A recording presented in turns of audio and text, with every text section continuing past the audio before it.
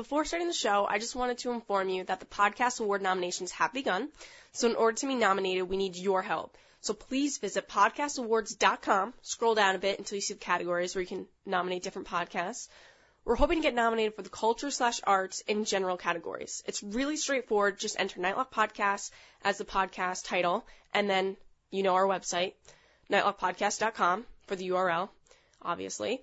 So to be nominated, we need a lot of people to nominate us. So use any computer or cell phone, tablet you have, because the thing is, you can only nominate us one time per device. So really, use every device you have to nominate us. Steal your friends' devices, your teachers, everything. Tell everyone you know to nominate us. To be nominated would be such an honor, and not just an honor for us, but as you as listeners that have been with us since the beginning or just joining us now. We really would appreciate it. It'd be great to be nominated. We're really looking forward to it, and we're voting like crazy, nominating. So we'd really love it if you can nominate us. Again, it's just podcastawards.com. Scroll down, nominate us for culture and arts and general categories. So easy. It'll take you 2 seconds, and we'd really, really appreciate it. So thank you for all your support.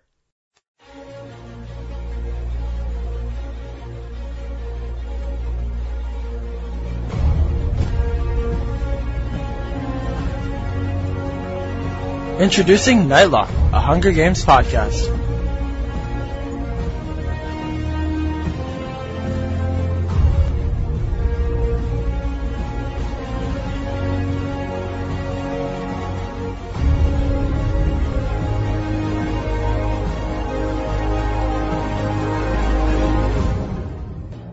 Welcome to episode 34 of Nightlock Podcast, where we cover anything and everything related to the Hunger Games franchise through news stories, book analysis, fan fictions, related music, product reviews, as well as many other fun segments. My name is Matt. Ryan's not here, and I'm Kira. On this episode, we'll be analyzing Chapter 8 of Catching Fire, along with our regular segments, and we are bringing back our fan fiction follower segment and our Dark Duel segment. So this is going to be a fun-packed episode. We have yet again more casting stories. I think we've had casting stories for the past, 2 months maybe? Yeah, well, it's good. So, we're getting everything out. I'm guessing these are going to be the last ones. We won't have any more. That's my guess. But I think so. Lionsgate might have even said that. I don't remember. But anyway, Matt, continue on with our announcements. Before we get into the show, we want to make 2 small announcements. First is that we have a new logo. So you guys can see that on the iTunes store. Our first logo was the one with the Mockingjay, which had Nightlock. That was our back in the day. And then we switched to Nightlock Podcast with the red Nightlock berries in the background. And then, which apparently is incorrect, but yes. So we included a new one. We want to thank Mel for sending us this one. Mel Bandera. Yes, it is It's sort of the same logo, just a little bit toned down, a little bit darker. A little bit of a facelift for Nightlock. Basically, it looks better. So. Yeah, and if you're interested in getting any graphic design done or anything, she's definitely the person to go to. So email us, because she's really great. She designed, if you go on our website, she designed that big banner for us. Header. The header. That's there you go. So we want to thank her so much for doing that for us. Yeah, it was a long time ago, but hey, Yeah, you know what? We want to thank her because it kind of puts us out there this is Nightlock Podcast. We can think of it. This is us. This is what we do. Yeah. And we also added a new feature to our website, so you can now sign up for email notifications when we release a new episode or make a new announcement. Which is not often, but, once in a while. So this is a feature that many of you fans requested in order to stay updated on the podcast. So again, if you subscribe to the show, you will receive an email when we release it. Well, not to the show, to this specific widget. Whatever it's called. Okay, just to be clear. So you guys can just go to our website, which is nightlockpodcast.com, or look at the right-hand sidebar, and you'll see a box where you can sign up. So again, you guys can just visit nightlockpodcast.com to sign up today for the notifications. And in case you guys don't want to sit on Twitter and wait for Kira, because I don't post on Twitter.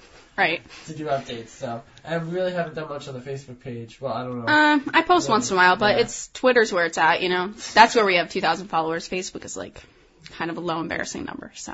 All right, well, we'll jump right into the show with news, with Pan and Post, where we cover the most major news stories in the Hunger Games franchise since our last episode. So as we said, we have a few new casting announcements that include Blight, Wolf, and Cecilia. So Bobby Jordan will be playing District 7's Blight. So Bobby Jordan, sorry for the pause, is known for Zombieland, which he was with Woody Harrelson in that. The Watch, We Are Marshall, and My Super Psycho Sweet 16, which I watched that actually. That was on MTV once. Was it good? It was weird. There was this one part where there was a sushi cake. It was like sushi made of cake. Or wait, no, Cake reverse and that. sushi? Cake made of sushi. It was just like tiers of it. And so this girl was coming out on rollerblades, and as she's rolling out, there's a guy with like I don't know, like an axe or something that's just out there, and she just rolls right into the axe. Her head gets cut off, and then the stuff goes everywhere at the sushi. And then the girl goes, "My sushi cake!" It was really funny. So, anyway, interesting movie. You should watch that with friends. Actually, I should not watch that with friends. It's interesting. So he did stunts in those movies, so you wouldn't recognize him in any roles, but he was a stunt double and everything. But he has been an actor in The Blind Side, We Are Marshall, The Sweatshop, and now Catching Fire. So he has had some experience, more in stunts than actual roles. But I think he's like a pretty good looking guy for the part. You know, agree. He's kind of like serious, you know? Well, we really don't know Blight as a character. Right, he's just kind of a name. And there was a ton of other new casting, but it was like Tribute Boy or something. It was like, okay, we're not going that crazy because, you know, we really don't know them. John Casino will play District 8's Wolf. So John Casino has been an actor and stuntman appearing in many films, including Titanic and The Usual Suspects. So Titanic is a pretty big movie to have under your belt. Was he a stunt double or was he an actor? I'm not sure. Let's click his IMDb. Facts straight. I should. See, when was Titanic? What year? Do you remember? Oh God, I have no idea. Probably. It was 90 something, right? 98, maybe. Yes, 98. Oh, Ooh, I'm he was good. a stunt. Oh, 97. Yeah, he was a stunt guy in Titanic, which I'm sure there was a lot of them, and they're all falling off the Titanic, you know. Yeah.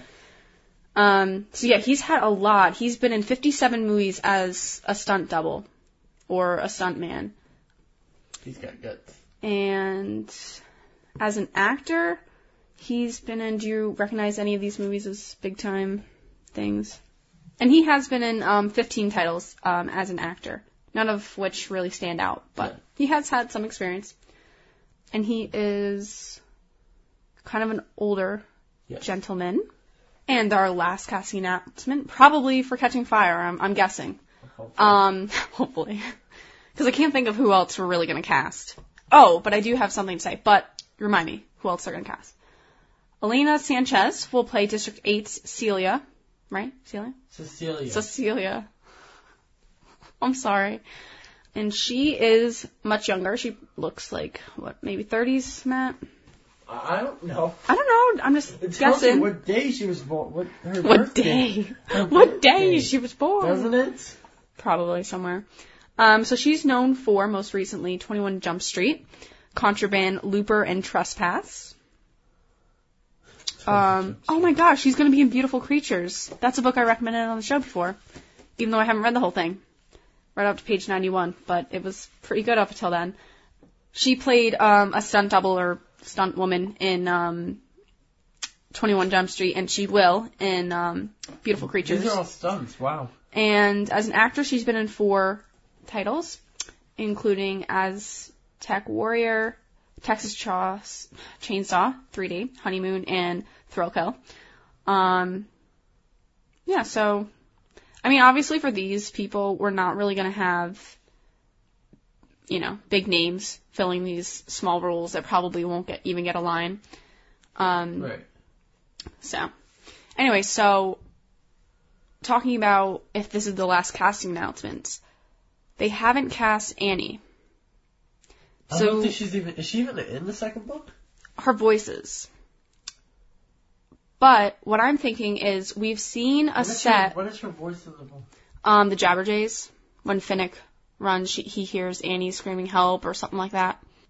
So her voice is in there. So we saw the Justice Building we guessed District 4 because there was like kind of beach near it. So I'm thinking that they're going to film the the Reaping for District 4 because Finnick is such a main character in this book and the rest of them. He's going to be in the rest of the series. Like the one book that's left in the series. Yeah, but there's 2 more movies after Catching Fire, so. That's right. So not particularly. But anyway, so if they have the District 4 Reaping in the movie, they have that scene, which we don't see in the book, but again, like, the movie takes on multiple perspectives, not just Katniss, which is interesting to us fans. They have to have Annie in there because she gets picked, and then Mag steps forward. Yeah. So if we're seeing the Reaping at all, of course we're going to see that clip, so they have to cast her. Unless we just kind of see, like, a flash of, brown hair, and then we just see Mags get up, that they don't really show the face, they kind of do an artistic perspective off of it. It could be like a, extra. Yeah, it could be like an extra, and then they'll, like, cast her for the next movie. Because they have to do a good job casting her, just like everyone else. Yeah, she's got to work with Sam, so. Yeah, so. Okay. Alright. So our next news story is We the Kings announced on Twitter that they're working on a track for the Catching Fire soundtrack. A follow-up tweet from We the Kings frontman, Travis Clark, reads, "Just wrote a song for the Hunger Games soundtrack. It sounds effing amazing." He didn't specify it's for Catching Fire, but obviously Hunger Games is already out, so he's just not specifying or whatever. So we'll listen to a clip from one of their most popular songs, Check Yes Juliet, from We the Kings, just to get a little taste of kind of what their music is about, and not about, but just what their kind of genre, everything is. Oh, okay. So let's just take a little listen. Lace up your shoes. Here's how we do. Run, baby, run. Don't ever look back. They'll tear us apart if you give them the chance. Don't sell your heart. Don't stay when I'm meant to be. Run, baby, run. Forever will be you and me. So I'm wondering if there'll be some of the artists will come back to do the CD. So like you have We the Kings and maybe like Punch Brothers or Taylor Swift. We the Kings weren't on the first CD. No, but like We the Kings is new, but maybe like Maroon 5 will come back and do a song. Or yeah. Taylor Swift was the only one that did 2 songs. Yeah, I think that Taylor will come back because like she wants to get on board of this new franchise and all this hype and everything. You know, because I mean, The Hunger Games now is the best-selling series on Amazon, just past Harry Potter a couple weeks ago or so. Oh, yeah. Which is pretty cool. Fantastic. Thought I'd integrate that into the episode. Excellent. All right, so yeah, I wonder probably. I would guess so. I mean, it'd be nice to see.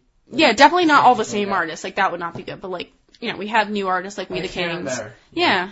But I think hopefully they do a good job like the last episode, that's what we do.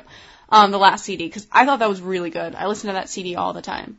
Like, I really like that CD. With the soundtrack or the... No, the companion CD, District 12 and Beyond. Yeah. I don't have the physical CD, it's on my iPod, but... Yeah, I have a copy of it from you. But anyway, really good CD. I hope they do it justice for the second one. Alright, well, speaking of Catching Fire... Last week of September, the Hunger Games Catching Fire crew descended upon Swan Manor in Atlanta to film a Capitol party scene for 3 days. We did this already. What do you mean? No. We might have talked about a picture or something, but... Yeah. But this is like more information. Last episode. No, it was a different house, I think. It was a different picture. I could probably just see that. Anyway, pictures indicate that additional work on the set was occurring. Swan Manor has a beautiful large front lawn, and a couple of staircases are being extended for the party area further down. So I'm guessing it's going to be like outdoor party, and I wonder if it's going to be the party that we talked about last episode on the show, Chapter 7. Where Plutarch shows her the watch? No, not that. No? Yeah. Oh, yeah, that party. That's the only party she goes to. Yeah. Sorry, that one. Yeah. She only goes to one party. Yeah.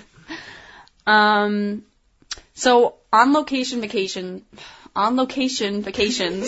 I thought I messed up. That's just a weird name. Reports that the scene will use some custom-made costumes. Interesting enough, this includes one made of bricks. How can you have a costume made of bricks? I don't understand. A costume made of meat. Lady Gaga. Yeah. I was gonna say, it was like pulling a Lady Gaga. So just more information on them filming and being in Atlanta. So just a little tidbit for you.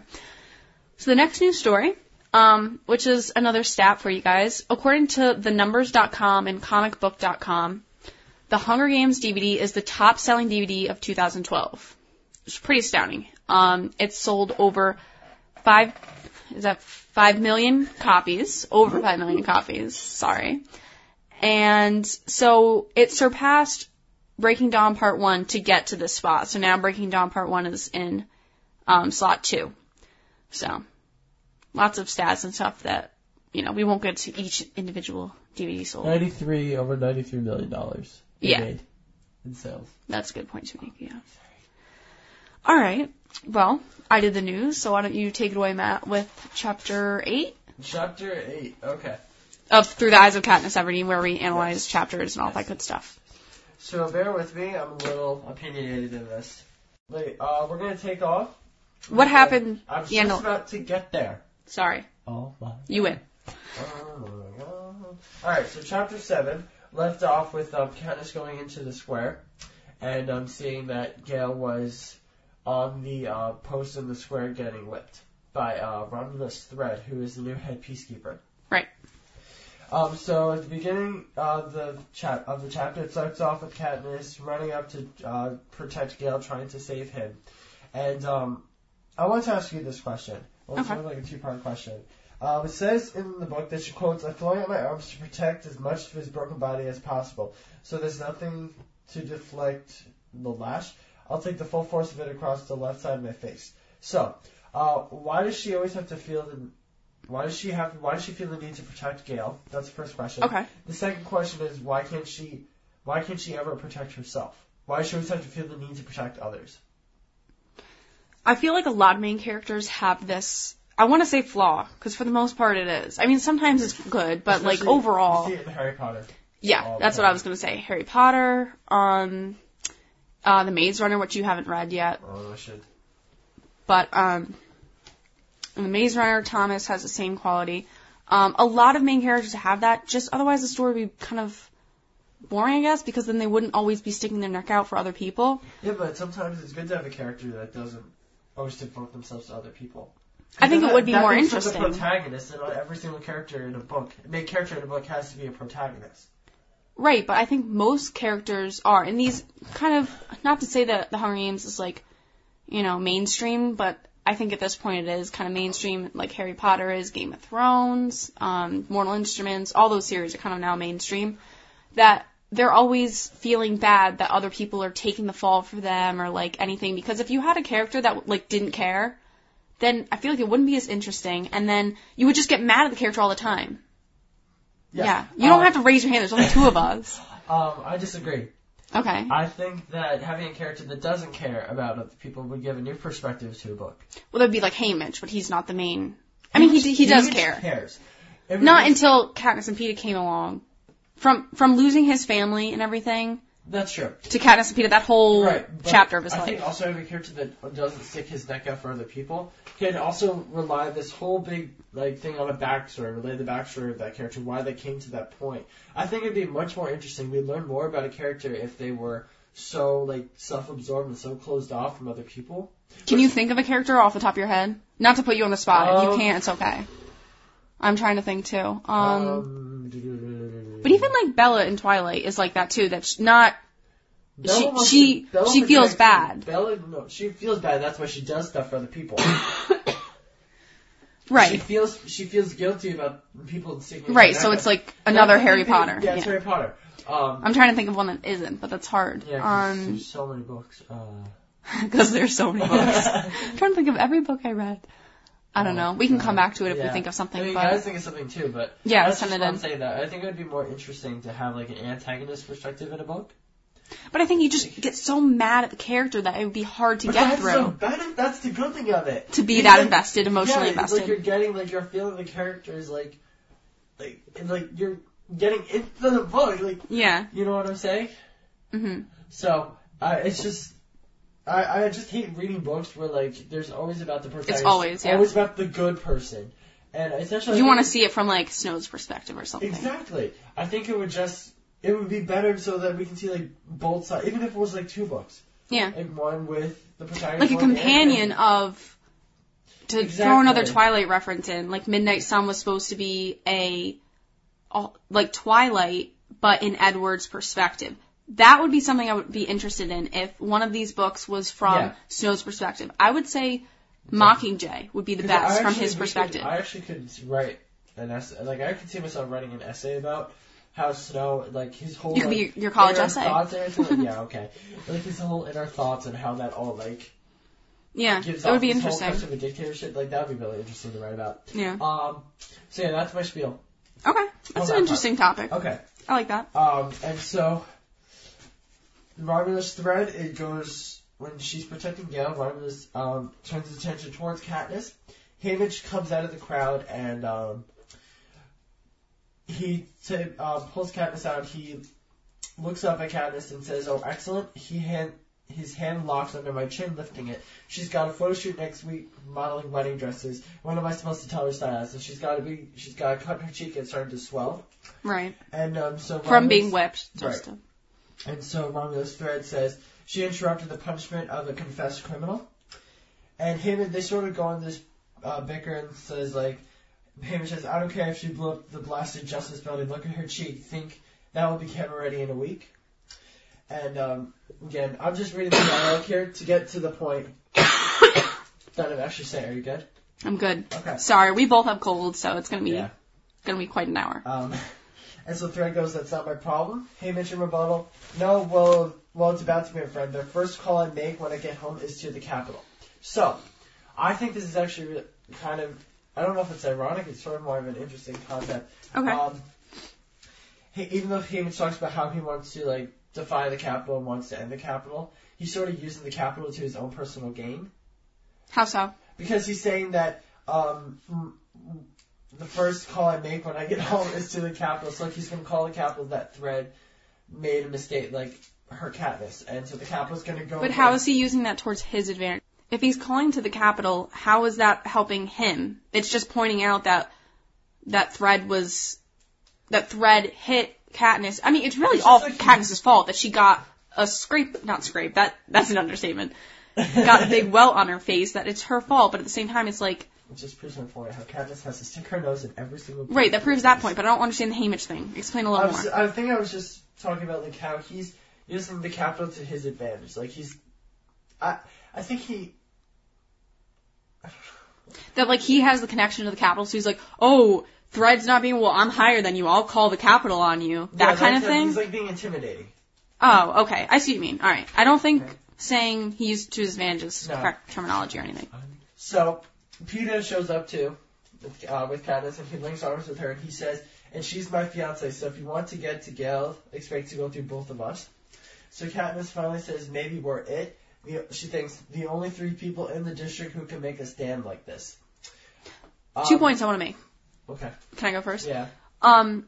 It's interesting to see the dynamic between Peeta and Gale, because they both love Katniss, or like her, whatever word we want to use.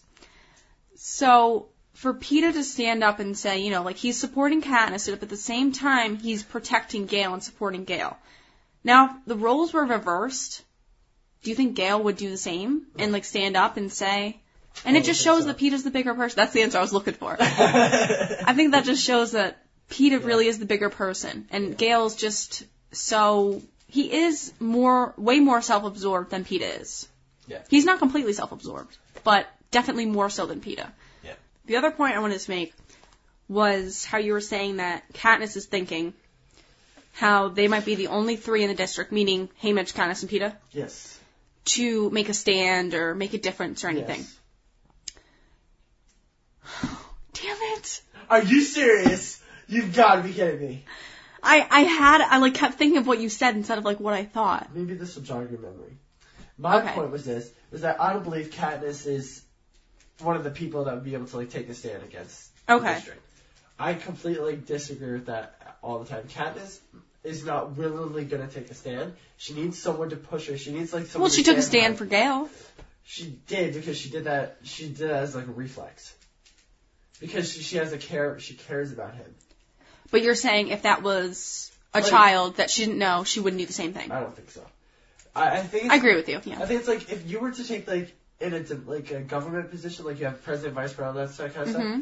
Katniss would be a vice president, or she would be like a co-president, or and let the main president do everything. Yeah. And she would just follow them. And then when something she needs to do, she needs to be pushed towards Because she doesn't have good leadership skills. I really don't think she does. I think she's just trying to do. She does things because that she is forced to. She doesn't willingly do things. Like she did the Nightlock Berries because she was forced to do the Nightlock Berries because she thought that this would be the only way to save her and Peeta. Yeah. It's not like something she willingly did. Does that make sense? I mean, she could have I really killed don't him. like how people in this book portray Katniss. And the characters portray Katniss. Yes, like the people in the districts all look up to her because she defied the Capitol and that kind of thing. But see, they don't know her personally, so it's like looking at a celebrity. It's like, wow, they're amazing, they're perfect, but you really don't know them. You know how much they let you know, okay? Yeah. So Katniss's role is not to be a leader, not to make decisions. She kind of just goes with the flow where she has to make split-second decisions. Right. It's not big decisions that's affecting a lot of people. And it's like when she was supposed to go around the victory tour and tell people she was madly in love with Peeta, that's why she pulled out the berries. It's sort of like Haymitch told her to do that. Right. She didn't think of it on her own. Because she needs help. She can't. She's not self-sufficient in a lot of ways. And that's why she shuts down when she's asked to be the Mockingjay in the third book, because that means that she's going to be the ideal leader. And then, but not necessarily. But even then, Gale tells her what to do. Or President Coin, or Haymitch. Exactly. She's always being controlled by somebody. She doesn't like it. She doesn't like being controlled. She likes to be independent. But she doesn't like to be a leader either. Same time she needs it. It's just. I agree. I think her role, as we've talked about before, and we will talk about again in Mockingjay, probably every episode, that she is the face of the rebellion. She's in the commercial, the propos. She's in, she's going around the districts. She's the face. She's not the brains behind it. That's more BT. That's Coin. That's Haymitch. But no one knows that. Everyone perceives that she is. Right, but they use that to their advantage. Yeah. So. Exactly. So that makes the Capitol think that they're only out for her because she's doing everything. And if she dies, not a big thing. She's a martyr. Exactly. I mean, it'll just fuel them even more. She's the main character. It'd be horrible if she died. But at the same time, they would still win the rebellion. Because they would still go into the Capitol, they would still fight. It might have even been easier if she was killed. Do you think so? I think so. Because she's so emotionally distraught and such a wreck that she can't handle anything. Especially in the third book. After she loses Peeta and she goes through all this mental instability, depression, all that good stuff. She does good stuff. It's not good stuff, it's bad stuff, but it's interesting. Do you have to pause? No? Okay. It's just it was such a drag to have her to always think about Katniss, what she's doing, how she's thinking, how she's feeling. Is she gonna? We can't trust her by herself because who knows what she's gonna do. She's gonna go. It would have been easier actually if they killed her off and said that the Capitol did it. I actually think that they should have. Even she says in the book that she should have died in the arena and they should have taken Peeta.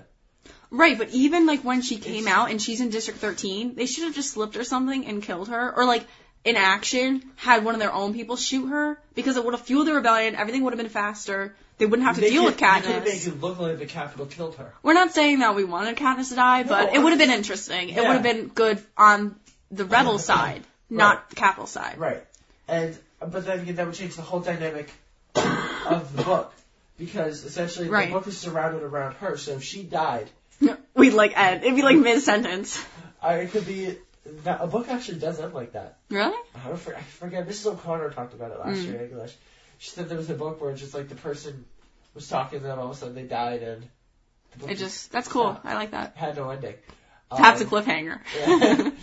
But again, it changes the whole aspect of the book. Essentially, we don't... Katniss is sort of a human, the ideal version of a human being. Really? I really think she goes through these stages, I think, of being an independent... Her depression, that's ideal? An independent person. Well, no, she's not the ideal... Sorry, that was a bad word. Yeah, I was ideal. Not ideal human being, but a person... an average Joe. Taking all the people and putting them in one person. Yeah, so an average Joe. Exactly. So, she goes through, the phase of being the ideal independent woman and then going through, the depression phase. And, she's... Well, I mean, first she's bringing home the bacon and everything, exactly. And then she's a fighter, and then she starts being a lover. It's kind of like, She goes through like multiple these people. stages. She goes through multiple people. What is that called? Split personality disorder, right? Matt, no. No. Okay, sorry. No, not appropriate in this case. Okay. Good try, but I'm sorry. no. Can you cut that out? No. I'm sorry. Anyways, so Okay. our little rant. So, in order to prove that statement that she's not, like, the actual leader, I think more of, like, when they're taking Gail, they don't have a stretcher to take Gail back to the house.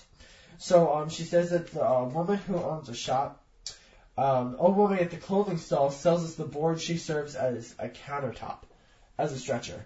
To put Gail Okay. on. Which I'm surprised. They must have given her a lot of money. I think so.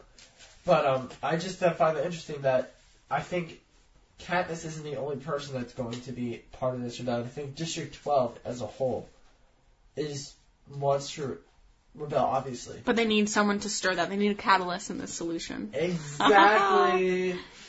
And so it's just sort of like they're waiting for someone. They think it's Katniss. But I really think the actual person is going to be Peeta. I really think that Peeta should have been the one to do this. To do what? To be the leader of... Oh, to be like the face of the rebellion? And not only the face, but the actual leader? I think he would have been... I think he would have... Actually, I but think he's not as smart. I think he should have been the face. Because he's so good at public speaking. Yeah, but people identify with Katniss much more. That they can relate to her, and they see her more as a role model rather than Peeta. Even though they should look at Peeta as a role model. Because I think he's... Like, I look up to him more as role model than Katniss. Oh, I do too. Yeah, I'm sure you do. Okay. So moving on. She describes how this whole thing happened, how Gale got to that point, how he went to Craig's house thinking that since Craig praised the most for a wild turkey, he stumbled upon Thread in the house. Thread noticed the turkey. Gale couldn't really, defend himself because he had the dead turkey in his hand. So... It says that he was brought to the square, forced to plead guilty to his crime, and sentenced to a whipping to be carried out immediately. What I noted... So this is all just background information we missed? Yeah. Okay. The one thing I noted was that the whipping, this is supposed to be a utopian, post-apocalyptic era. So it's futuristic, they have hovercrafts, they have all these different types of technology, but yet the form of punishment is a whipping. That is interesting. That's what I noticed. It's they take, an old-fashioned form of punishment in a more advanced, futuristic society. Mm-hmm. So that I just find that's really interesting. How it's just sort of they still have those forms of, history in it. How it's still, a more common thing used. That makes us question, in the future, the future, are we still going to have these forms of punishment, like the death penalty? And the death penalty, how they use, they inject a... chemical inside the blood. Are we going to do something like that? Or is it still going to be practiced? Or are we going to be using fire extinguisher, which they don't use much anymore. It's actually abolished. But it's kind of like those things. So, old practices still going to be initiated in the future when there's more technological advancements and there are other ways to punish somebody. But, a whipping is cheap because you just buy a whip and you could keep using it. Right, that's true. And it's brutal. And you can still have the person stay alive in most cases. Right. I just find... I mean, what can you think of? If you just think about it, because there are two different forms of punishment and torture. Gale's getting whipped, but in the third book, Peeta got his memory erased. And was... Tampered with. And then, Johanna was electrocuted in water. Right. So... Well, that's probably something we can do today. Electrocuted in water. Yeah. We could definitely do that. Throw a hairdryer in there, it's all good. Okay, then talk about Peeta and Gale's two different forms of punishment. I mean, it could be that their locations, Peeta was in the capital, Gale was in District 12. Right, but the point of Peeta's was to hurt Katniss. Right. So it was a mental way of hurting Katniss. And Peeta at the same time. But do you think that this was also... this could also have been a mental way to hurt Katniss, too? Oh, yeah, definitely. Tear her down. Peeta's was planned. That they wanted to hurt Katniss, but Maybe Well, Gale they getting whipped. were probably planning too because they know that Katniss and Gale go in the woods, so they were probably just lurking around waiting for him to come out and then caught him. Yeah, that could be true. So I think that's probably what they did.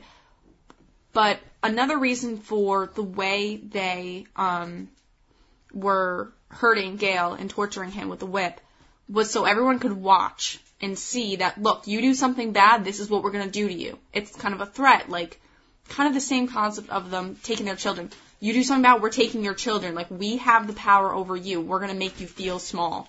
Right. Which kind of works against them in the long run because then they build up anger and everything and try and retaliate and have revenge. But as for the old and new technologies, we see in the districts there really isn't much new technology. It's all very old-fashioned stuff, like from where we are in society today with our technology. And in the capital, it's all high-tech stuff. The capital does bring in certain things, like when they're going to the reaping, they get a little droplet of blood to verify who they are. Kind of like in Gattaca, if you've seen the movie. Such a good movie. Definitely watch that. And that's also a futuristic movie. Yeah. Of course, it's weird. Things in it, like what? At first, What's weird? At first, that movie was all sci-fi, but now most of it is reality, which is really cool and creepy and scary. But anyway, that's a whole nother topic. So I think it's just showing the difference between the poor districts and the rich capital and showing that huge drastic difference, like the whole 99% kind of thing. That whole idea comes into play. Okay. All right. So moving on, take her to. Did we ever get Katniss's mother's first name? I don't think so. I think it's just Miss Everdeen to us. Okay. Miss Everdeen to the house, and she starts taking care of Gale. And I don't know. I don't know why I wrote this, but this thing really frustrates me. Katniss blurts out, "Can you save him?" And she says nothing, and her mother says nothing as she rings up the clock. Okay. So I don't know why that really bothered me. She says, "Can you save him?" Then I wrote on the note, "You can't save everyone." Okay. So maybe I don't know why that. Now, did you think that down, or maybe I was thinking just sort of like maybe it was like the discussion we had before, like Katniss has this need to protect everybody, and then like in order to protect someone, you have to save them. But also that's going to be like that emotional connection to Gale. But also the reason these people are getting her is because she was in the Hunger Games. She can't control that she was in the games, but at the same time, that's the reason they're getting her is because she is in the limelight. So, but I don't know. I kind of like that she was saying, you know, out of desperation and like love that, can you save him? Like that's just a very real thing to say. Like she wouldn't be like, all right, I'm gonna get this and that. You're not thinking logically. You're trying to hold on to them. That's the thing too. She's not the kind of person to not think logically though. Yeah, but she's not going to be like, all right, so I'll go get a bucket of ice. You can take care of him. Why? He's screaming in agony, or he's probably knocked out at this point, right? Out. Okay. He's not cold. He's not cold. He's not screaming. But you're not. When someone you love is hurt, you're not thinking logically. I mean, I can't think of someone that's going to be logical. All right, well, you're hurt. Why don't you just hold on a minute and I'll go get the medication and put the stitches in? Like, I'm just saying it's completely out of character for her. I don't think it is. Because, are you serious? Okay, for instance, this wasn't in the book, but it's in the movie, so kind of not great support, but it just popped in my head. When she hears the cannon fire, when Peeta and her are hunting, when he jokes, I'll take the bow, he's like, just kidding, that scene. And she comes back and she's like, damn you, Peeta, I thought you were dead. Like, you know, like, she does care. She's not a wooden board, like, you know, and she does have emotions and cares, like, you know, that was a moment, just an example of, like, she's not thinking logically, like, I mean, she's kind of just, like, just looking at him, and she just hugs him, and she just holds him, like, an example of, she just cares, and she's just trying to hold on, and that's what she's doing with Gale right now. Good. Stop hitting that. Sorry. Go ahead. Alright, and then again, for the rest of the few pages, she just rambles on about her mother, how her mother is so great, and she's in her element, when she's taking care of people, which is really annoying because... Well, it's quite a change from the last book. Exactly, that her mother has gotten so much better. She didn't talk about her mother. Yeah, she kind of just in denial, just doesn't really talk. Not denial, but just... And this one's actually funny. her mother's debating about whether to give Gale this type of medicine. I think it's a it's a sleep type of medicine. Okay. Like a NyQuil or something. And she goes, just give him the medicine. I scream at her. Give it to him. Who are you anyway to decide how much pain he can stand? The nurse. I wrote on the note, shut up, control your emotions. Which is kind of going against what you said, how like she's in that state of desperation. She doesn't really know what she's thinking or what she's doing. Right. Because she cares so much about Gale. And she does. This is an example of her caring. Right. On some level, whether it's romantic, friendship, whatever. Yes. And then, in all this time, the doorbell rings, and Madge comes. Oh, we have company. Yes. So, oh man. Oh, you know what? Say your thing, and then I'll say my thing. Go ahead, say your thing. Okay. So, the whole thing, some people ship, which means, romantically. I'm explaining it to the listeners that may not know. The young listeners. Which means that people think that these two people are together romantically. Or that they should be. So some people have said that Madge and Gale. Sorry. Go ahead. Okay. That Madge and Gale should be together or were together or something. What do you think about that? Say something. I don't know. What do I think? Anything. This would be a great time to have Mariah right now. Yeah.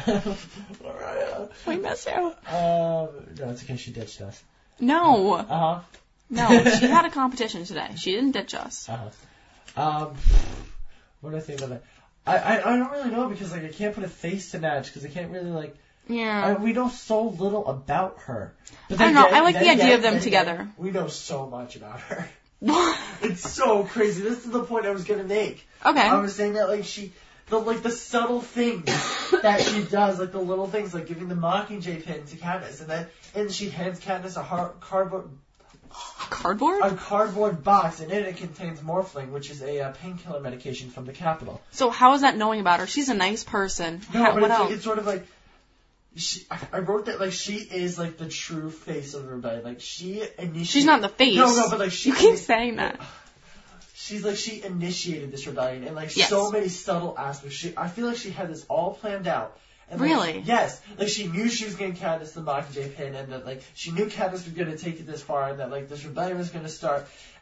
This whole thing is so amazing. How this little character can have such a major impact on this entire series. So you like this whole thing of Madge giving her the pin?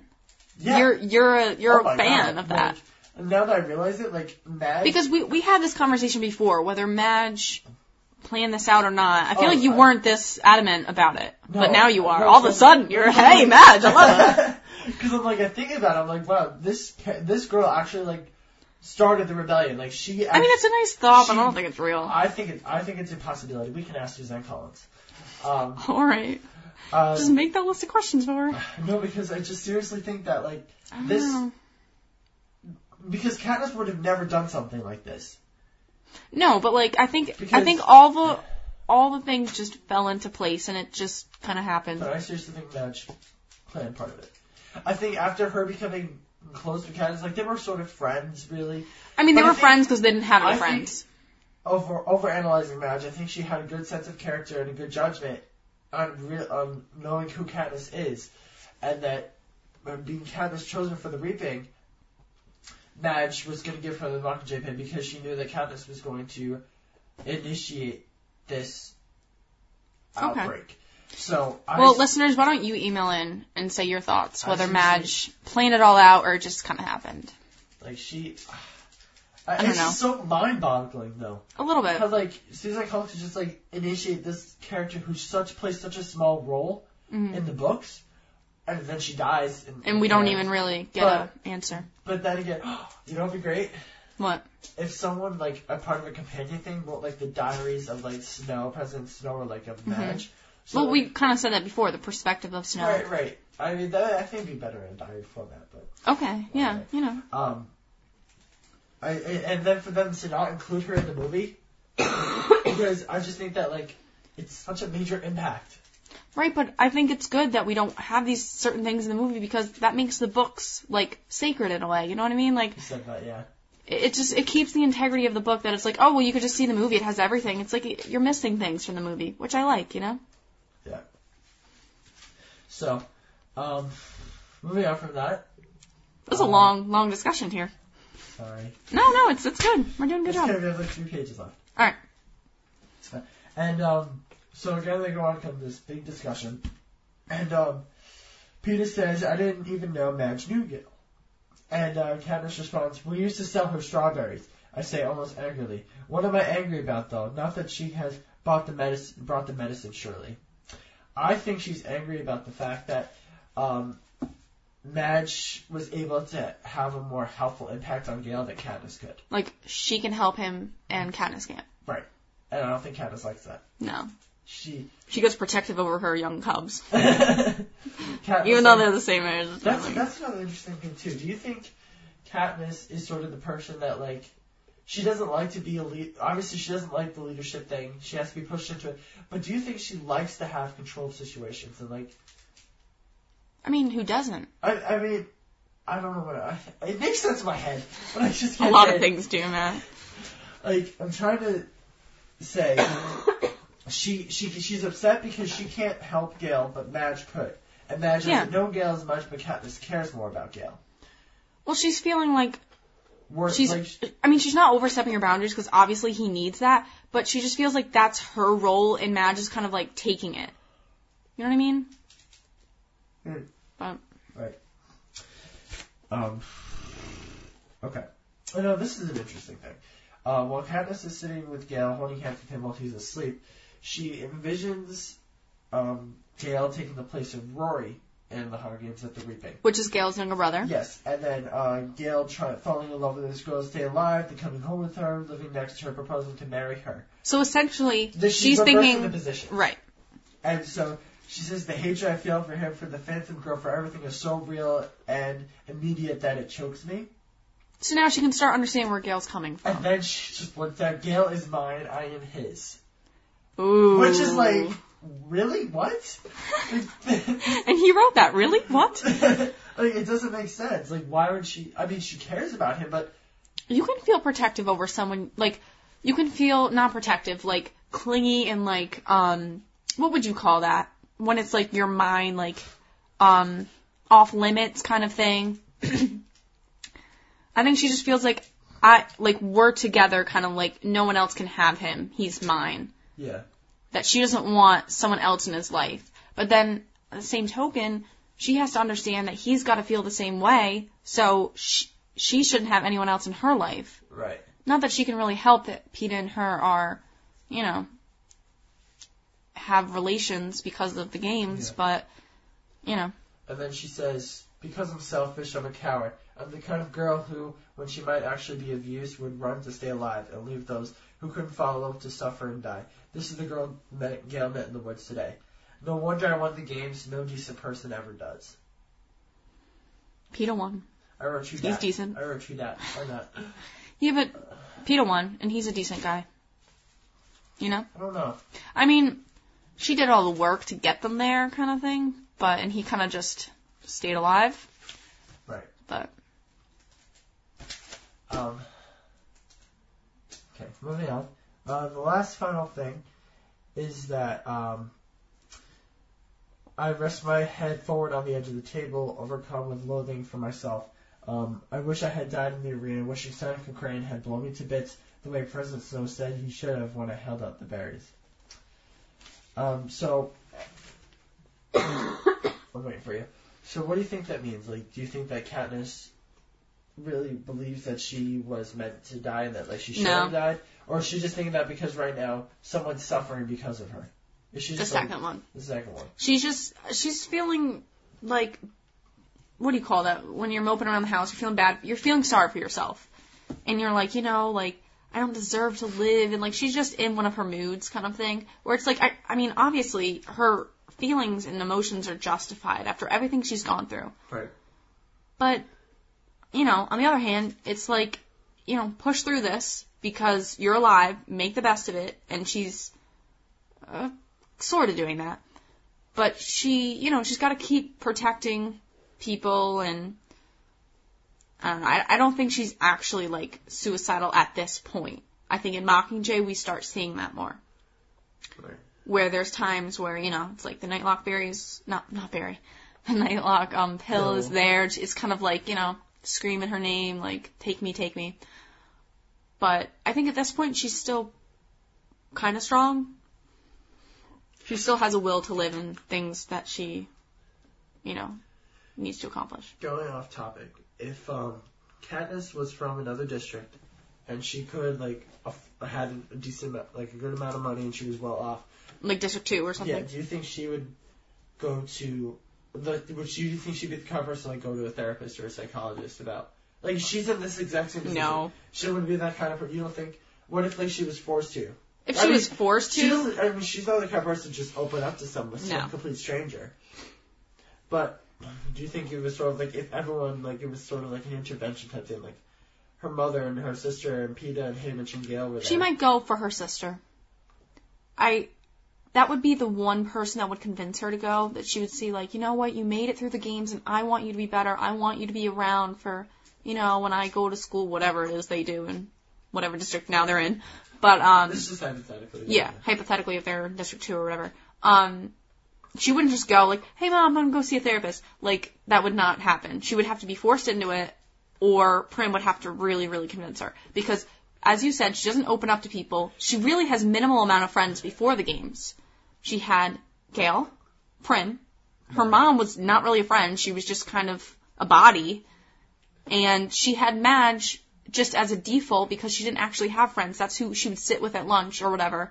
Or when they had social gatherings at school, that's default that they both didn't have friends, so they would kind of, they were attracted to each other. So, no.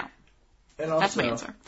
I also think that even if she did go to the council told her to do these things, because of Katniss's biased, closed-minded perspective, she wouldn't really listen to the counselor. No. However, I'm contradicting myself when I say this, because in the third book, Katniss did go to someone. She did, because remember she says when she gets all stressed and she can't fathom thoughts, she tells herself, my name is Katniss Everdeen, I'm from District 12. She starts with basic stuff. And right, but that's not telling someone. No, it's not telling someone. You just said she talked to someone. I feel like she did, because when she gets stressed out, she tells herself these things. But that's her coping mechanism is alright, I'm okay. Learned that on her own though. I think so. We all pick up things. No, I seriously feel like someone taught her to do that. She went to someone to talk to her about. I don't think so. I mean, how does she have time to go to a therapist and all this? You know what I mean? She starts, my name is Katniss Everdeen, I'm 17, 18 years old, I'm from District 12, I survived the Hunger Games, the Capitol wants, and then she adds, Peeta is, Yeah. And, locked away. And she goes from basic, and then she gets more complex. That's how she, organizes her thoughts in the third book. I think she just kind of adapted that. Okay. It's a survival thing. I mean, I could be wrong. I haven't read the third book. No, it's an interesting way to think, but no, I don't think that's right. No, you're wrong. That's interesting, but it's wrong. So just close off the chapter. Basically, she says that she's going to stay beside Gale. I'm not going anywhere. I'm going to stay right here and cause all kinds of trouble. And Gale says, me too. And then he falls back asleep. So he woke up and then Yeah. Knocked out again. Because she kissed him and he woke up. Oh, you didn't mention that. That's kind of important. I don't know if she kissed him on the cheek or she yeah, but wasn't that a thing that, like... She says, I'm so sorry, I whisper, I lean forward and kiss him. Okay. Alright, maybe well... it's like on the cheek or forehead. I think it was his lips because it was kind of a big deal later on. But we can get to that when they talk about it later. Okay. Nice. That was probably our longest chapter chat other than the first episode. Remember the first episode, how long it was? Dissected that. But that was good because we did a lot of spin-off. So because of the long... No, that was really good. No, it was good. The only thing is now we don't have time for extra segments. So we'll have to save those for another episode. All right. But we can definitely do Capitol Opera. Okay. And we have a little tiny thing of a mail because I had a feeling it'd be a long episode. But cutting 2 segments out. Oh, this was a good fanfic too. We're using it next time. It's okay. It's okay. Sorry guys, you can yell at me later. No, it's fine. Alright, so you get to do another segment. So, Capitol Opera, you guys know how the deal goes. I just pick, sometimes Kira picks one. We pick a song that relates to actually the whole series now, since it's an open book, so to speak, type thing. So this week I selected Just Breathe by Anna Nalick. So let's go. Cause you can't jump the track with like cars on a cable, and life's like an hourglass glued to the table. No one can find the rewind button, boys, so cradle your head in your hand. And breathe, just breathe. Oh,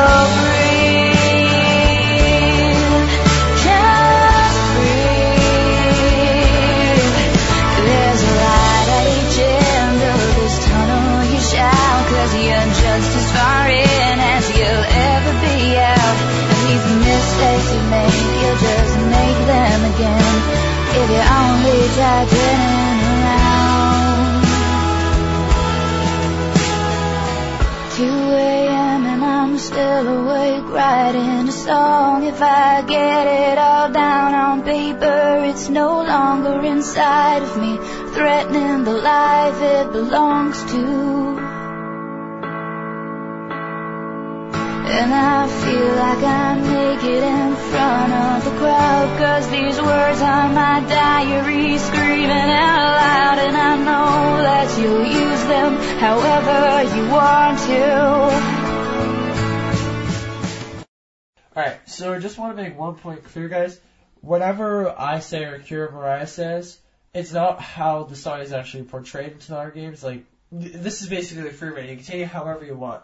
So, like, what my perspective is on the song can be completely different than what Kira says. Yeah, and we've had that a lot of times, that, like, we've had differing views, and it's interesting. Like, the That's Little kind of Bird the point, song yeah. by Ed Sheeran, I think we all had different perspectives on that. So, my perspective on this is it really doesn't apply to a direct character in the series. Just an overall arching theme. I'm trying to talk. I'm just giving you some words. Well, I already know what I'm going to say. Alright, take it away. It actually applies to all the tributes who go through the Hunger Games. Basically, the main point of this is going to be just breathe, which is to relax, calm down, just take it all in and not be able to freak out about this. Actually, what I thought about is the main quote I liked about this was that there's a light at the end of each end of this tunnel. So the way I saw it was that you have 2 lights at the end. The tribute, for example, is standing in the darkness of the tunnel. You either have 2 options. You be the victor, and you turn around. In the song it says, if only you try turning around, you go back into the life you were in. Or the other end of the tunnel is the light to afterlife, basically. Okay, that's interesting. That's how I saw it. Also, I liked how she said in the song, because these words are my diary screaming out loud. So, essentially, that's basically, in Anna's perspective, it's her thoughts. She's putting everything down on paper and getting it all out of her system. You can hear you ripping the paper, just so you know. So, I don't know why. I just liked that line because it has a lot of meaning to it and saying a lot of inner voice. Sort of saying that things like, whatever. If you're put into that if the capital's eye of the capital, you put in that eye, the public eye, nothing is really sacred to you anymore. Like, you have no privacy. Yeah. Kind of like, and I feel like I'm naked in front of the crowd, like kind of an obvious thing. I always choose obvious things. I'm not very deep. So that's my intake on it, and that's actually a really good one. That was good. So. Just adding on to the tribute perspective, the quote, but you can't jump the track, we're like cars on a cable, that they really don't have anything that they can make their own decisions by. They are kind of stuck, and the capital's kind of forcing them. They've made this track for them, and all they can do is follow it. They can't, all they can do is follow the steps to get into the games, then either die in the games or get out. And life's like an hourglass glued to the table means that your time will essentially run out, and it all depends on how much sand is actually in that hourglass, how much time you have. And how it's glued to the table. You can't move it. You can't dump it to get more time. You know how like an hourglass you can dump it so it keeps going? Yeah, like Wizard of Oz. You can't do that. Like once the sand in the hourglass ran out, she died. Yeah. And she can't move it. I'm sorry, that was a really bad reference, but it no, makes it's good because it's also kind of. All mine kind of relate to the tribute thing. No one can find the rewind button now. How they're stuck. They can't They can't go back to their homes or districts and all and their family. They're stuck in the present, and 23 out of 24 don't make it out. Well, in this case, it was 22 out of 24. Well, little special case. Special. I know. I was hoping you wouldn't notice. So, I know you questioned this song, but I think it actually Yeah, really no, well. I love the song, but as I was listening, I was just pointing out lyrics that I liked, but I was like, I don't see where he's going with this. And then you had your little spiel. I was like, all right, I'll just apply it to your thing. So. All right. Is there anything else you have to say? One little thing. Okay. The quote, it's not an exact quote, I kind of just took the meaning of it. And these mistakes that you make, these mistakes that you made, you'll just make them again. I feel like this applies to many of the characters, once again, of them making the same mistakes over and over, I'm trying to think of an example. I mean, obviously, Haymitch keep drinking, that's a mistake over and over. You'll look at me really weird. You're like, Sorry. Can you think of any more examples for me? What are you trying to say? That the quote, and these mistakes that you made, you'll just make them again. Oh, Capital keep killing kids. That's a mistake. Keep making them again. Okay, Kira, that's not in your eyes. It's a mistake. Yes. In the Capital's eyes, it's tradition. So how can a tradition be a mistake? Well, they need to start a new tradition because it's deadly. It's a good question. Sorry, what was the question? Is tradition a mistake? Like, if something goes against your belief, your ethics and morals, but it's someone else's tradition, is it really a mistake? But, like, in our world, can you give me an example in our world? Because this is so beyond us. See, exactly. Like, the question doesn't really apply to real life. I'm just saying that, like, there's just so many, like, you can't really, like, make a comparison. Can you make a comparison to the story, The Lottery? No. Okay, I will. Because that was a completely different era. Okay, I'm just saying, the tradition, their belief was that they had to pick someone out of a box. Pick names out of a box. It's very, it connects to the Hunger Games a lot. The story of The Lottery. It's a short story. Oh my god, now that you think about it, yeah. By Shirley something, I believe. Totally pulling this out of my head. So basically the story is about a little town, which is, I believe... Remote. Right, remote. But it's, like, in previous times, in the past. But we're not completely sure, we're just guessing. But the Hunger Games, we could have said this was in the past, but we all assume it's the future. So... basically the story, they have kind of like a reaping, they pull someone's name out, and that person they stone to death. It's supposed to initiate good luck for the harvest. Right. So that's a tradition, and that's their morals, ethics, whatever. It's their tradition. You could even classify that as part of their religion of some sort. So, can you use that and say your question again? And really right, so right now, we think that's a mistake, but at the time, that was tradition. Right. So what was the question? So can you stop? If someone's tradition necessarily a mistake? Because it just depends on the perspective, though. Like, you're saying that the Hunger Games is a mistake. Because you said the Capital keep reaping children is a mistake. But Yeah. in the Capital's perspective, in their eyes, it is a tradition. Okay. So, is it a mistake? Like, can tradition necessarily be a mistake? I think yes, because looking back on The Lottery, for instance, the story we just talked about, you would say that was a mistake, right? That they shouldn't have done, not necessarily a mistake, the word mistake is screwing me up. Regretful that they shouldn't have done that, that that's not something they should have done. I don't believe they shouldn't have done it because it's what they knew, it's what they were brought up knowing. It's what they've been doing for the past, I don't know. So you're saying if you could go back in time to that era or... Well, sure, I mean, if we have to go back in time, would have a completely different mindset. I guess. Because, like I said, it's a remote location, just as... It's just a weird question, and I can't wrap my brain around it. It's like, it's just a remote location. You really don't have any access to outside worlds. I guess it shows you the power of influence, you know? Alright. Okay. I don't really know where we went with that, but... We just rambled on. Yeah, that was just one... Alright, mark it down. So, this is our final segment for today, because we ran a little bit longer, I'm sorry. A little bit. So Mock Mail is where we read and respond to your listener emails, tweets, and Facebook posts. So, Mostly emails. We very rarely do the rest. And send us an email if you're going to contact us. The rest are annoying. Yeah, so you can send us an email about your feedback. You can send us your feedback to podcast@gmail.com, and your email may even be read on the show. So since we're running short on time, we'll just read one, which is kind of a snippet. Amber sent us a clip of Hunger Games bad lip reading, which is quite funny because Did you watch Matt. it? Yes, I watched it. Was it funny? It was Yes. so funny. So Matt actually, we had school the day we got this email, and he said something about it, and then literally like an hour and a half later or something, Amber sent this to me. So I was like, oh my gosh. So I watched it, and she said, haha, oh boy, you guys have to watch this.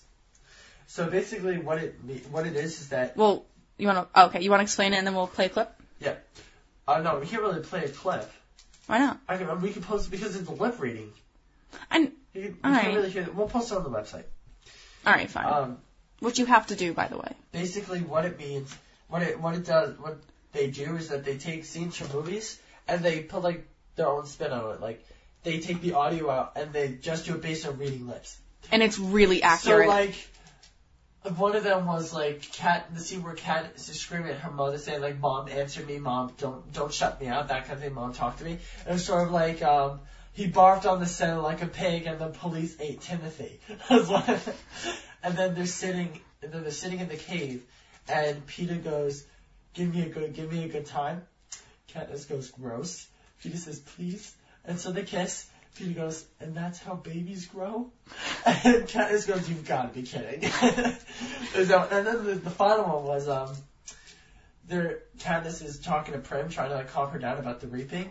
Katniss goes, "Face it, you're the devil." And Prim goes, "No," like that really deep voice. It was so funny. But yeah, I'll post that on the website. Okay. I was going to play a clip, but yeah, we could just skip that. Yeah, because it's better if you watch it. Yeah, otherwise it's kind of pointless. Like you're just listening to funny audio, which is kind of weird. It's so random. It's so. It is funny. It's funny if you like that random stuff, which usually I don't. It's like random, like pudding. Ooh, that weird. Okay, see, you find that funny. I kind of don't. The laugh you did was funny. Oh. Okay. All right. So. Plug us away. All right. So if you're interested in starting your own website over at squarespace.com, there's a 2-week trial for you because you are a Nightlock Podcast listener. So to run your very own website, including your own domain name, such as .com, email us host@nightlockpodcast@gmail.com. You can also email us with any other comments about this episode or previous ones. Just shoot us an email again. That is nightlockpodcast@gmail.com. You can also click the contact form on our website, nightlockpodcast.com, and fill it out there. Whatever's easy for you. Say it really fast. Yeah. So like us on Facebook. Wait, let me start again. Like us on Facebook, that's facebook.com/nightlockpodcast. Follow us on Twitter, that's twitter.com/nightlockpod, P-O-D. And subscribe us on iTunes. You can find all those links on our website, nightlockpodcast.com. Our website has new additions, so go on that. It's nightlockpodcast.com. I kind of messed it up at the end, but anyway. All right, so I also wanted to mention, we have a few new affiliates that I definitely want you guys to check out. FlickermanBuyer.webs.com. Our friend Hunter over there runs that website. It's not Flickerman, it's men with an E, and then -fire.webs.com, just to be clear. And it's also on our website. You can go on affiliates and just scroll until you find him. You could click it. That's probably easier. So yeah, check his website out.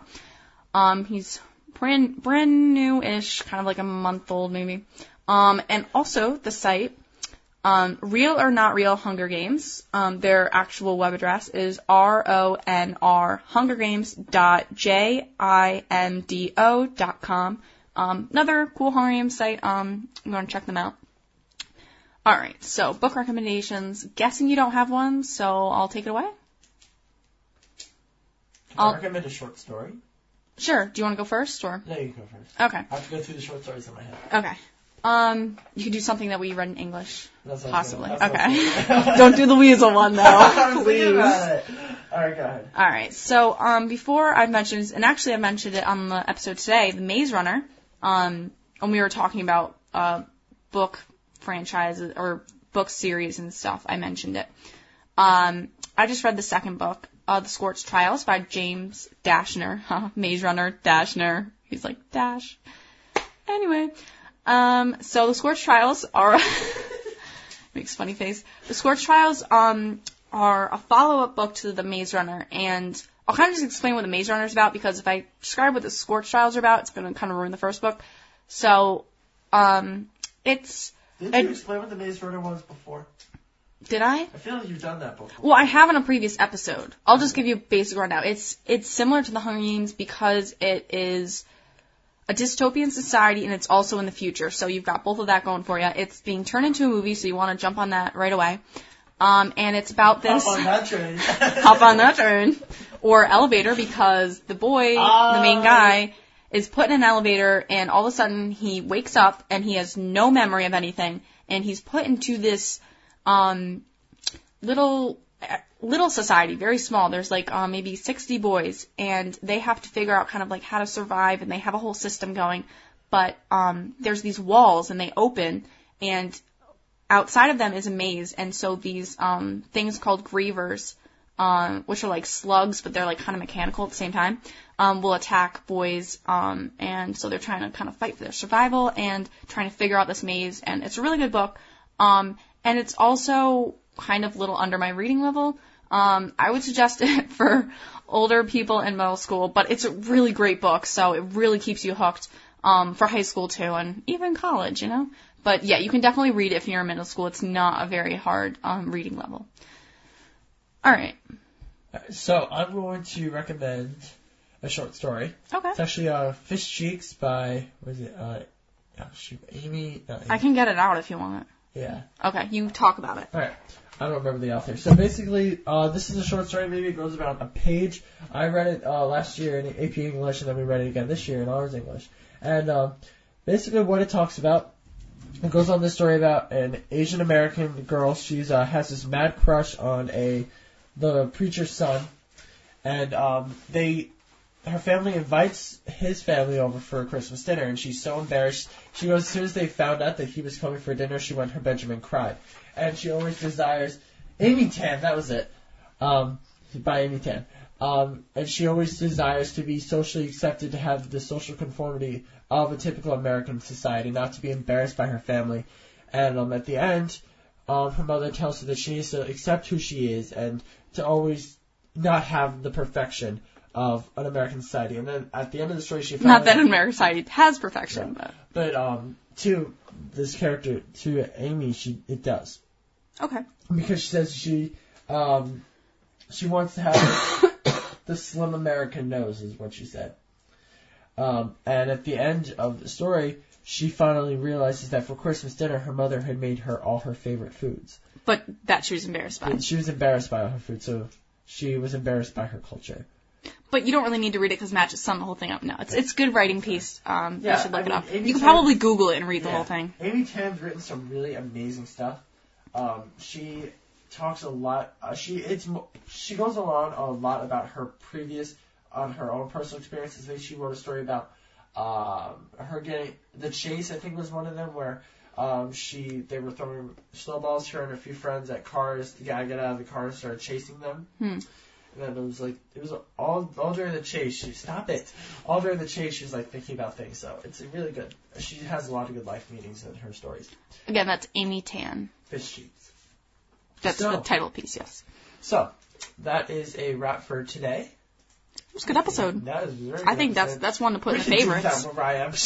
We don't need her. She drags us down. So I think we're all set then. If you guys want to give us your feedback, like you said, netlikePodcast@gmail.com. Kira does that stuff. So she does everything. You send the audio clips for the music over. So we will see you guys. We'll see you for the next October episode. All right. So, all right. Bye. Before the hilarious bloopers, I just wanted to let you listeners know about a Hunger Games event coming up. It's called the Hunger Runs, which is an adventure race like no other. It is designed with obstacles and challenges guaranteed to test your strength and endurance.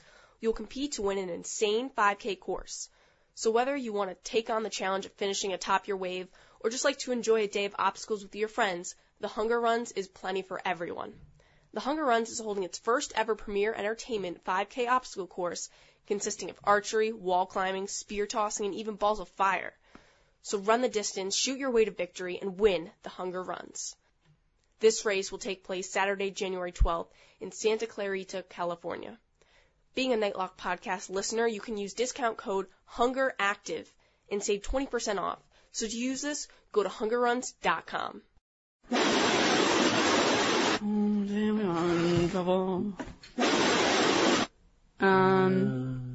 Most recently in Wrong Turn at Tejo, he played Thug 2, so that's not very important. That was dumb to say. Alright, so, okay, so, sorry, I did like, can you cut that out? Can you cut that out? I need a reel of you saying, can you cut that out? Could you cut that out? Oh, could you cut that one out too? Yeah. Anyway. Alright, you ready? Oh, I thought I hit it. Oh my god, I get all happy when I hear that because it's usually at a wedding. It's like, God, I want to get married. Alright, anyway. Right now, let's go. Right now. Hey baby, think I wanna marry you. And I know you actually can sing. I really can't. Just not on key. Like. Yeah. Well, I've never had lessons, so, you know. This is all about I can sing in all these weird voices. Like, you just hear me in the shower doing accents or weird. You get me so distracted. Aww. It was like the log flume. Just popping them out. You like do a vlog, you're like... Because you're making me laugh. I know.